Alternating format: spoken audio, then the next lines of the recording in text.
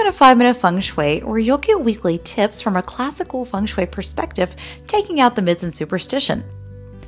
On Fridays, I'll bring to you a fun folklore, history, or a little bit of weird fact from the strange side of feng shui and Chinese metaphysics. To support the podcast, be sure to subscribe, leave a review, and share with your family and friends.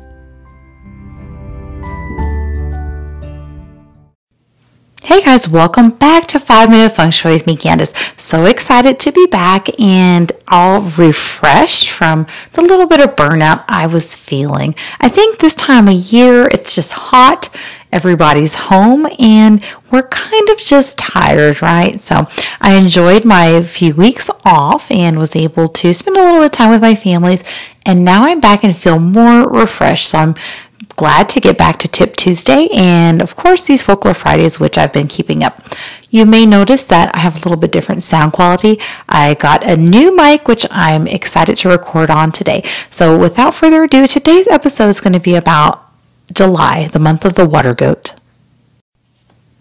The month of the water goat, or Kuei Wei, starts on July 6th and it ends on August 6th. So the first cycle of Ji-Qi, which is a 15-day solar cycle of energy, is called Lesser Heat, and it goes from July 6th to July 22nd. July 23rd through August 6th brings in the Ji-Qi cycle called Greater Heat.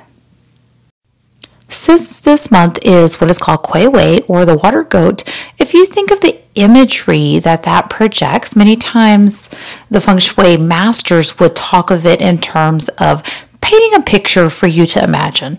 So if you would think of the water goat as a swampy area, or a light mist of rain, a fog over a swamp, because the yin water is like rain, and the earth is a yin earth, so the water goat is yin earth, which paints a picture of a paddy field or a marsh. The month of July is also when the qi of fire starts to decline.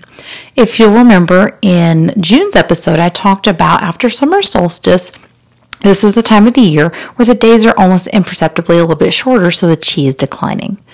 During the first half of the year, so February through June, the qi is increasing and the fire qi is very strong because February or spring is associated with fire and wood. So it's actually a wood element, but wood fuels the fire. During the second half of the year, after summer solstice, the qi starts to decline and water qi is stronger.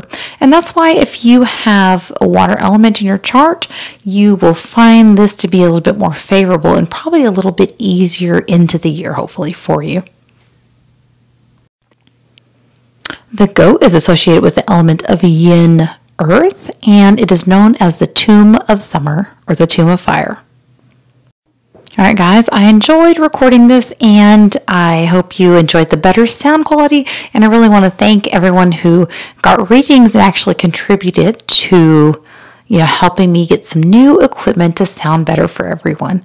You guys have a great day. I'll talk to you on Friday for Folklore Friday. If you want to learn more about feng shui and Chinese metaphysics, visit my website at fengshuibycandace.com, and also check out my YouTube channel called Learn Feng Shui, where I have a little bit longer format videos talking about feng shui myths and what is real feng shui. So check that out, Learn Feng Shui.